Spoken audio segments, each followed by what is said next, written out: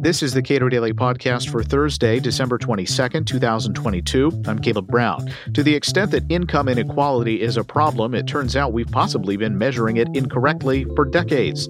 John Early is co-author with former Republican U.S. Senator Phil Gramm and economist Robert Eklund of the new book, The Myth of American Inequality: How Government Biases Policy Debate. We spoke in September. One, how do Americans think about income inequality, and what kind of policy intervention does that thinking give us? Well, Americans are told rather systematically, both by political commentators and by the official statistical agencies of the United States government, that income is highly unequal, that it has been growing more unequal over time. And as a result, there is substantial belief that there ought to be more income redistribution in order to alleviate that inequality.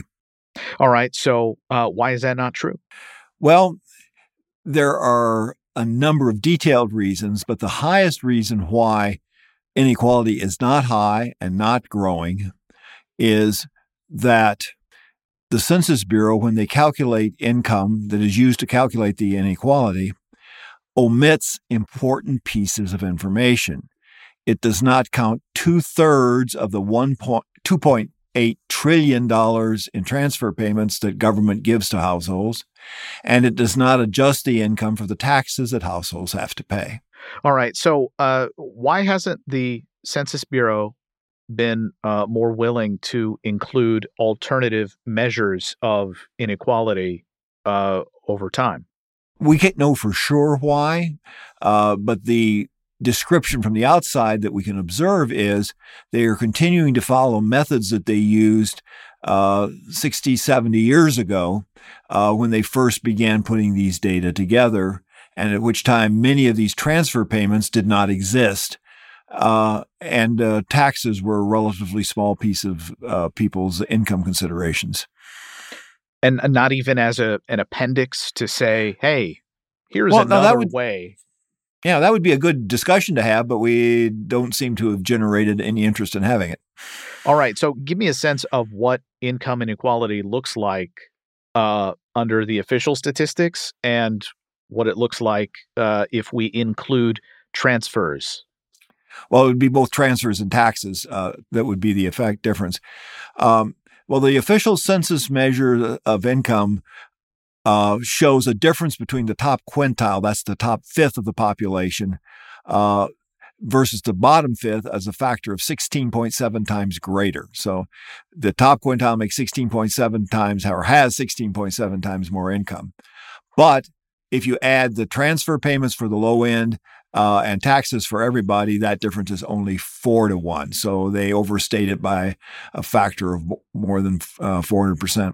Wow, that is stunning. But I will say that 4-1 still looks like a lot of inequality. Well, it maybe it does, but stop and think about it. Here are the reasons why there is inequality. First of all, when you go to work the first time around, you make a whole lot less than you do when you finally retire. On average, people double their incomes over the lives of their work, over the cycle of their work life. So you get a 2-1 difference just because you're 60 years old versus 20 years old. So that kind of puts it in context. If you get a degree from a medical school, you can make more income than if you don't complete high school. So the 4-1 difference is not all that big. Do measures of poverty typically include transfer payments or not? Well, that's also a very important problem because the same income data that census uses for income inequality is used to measure poverty.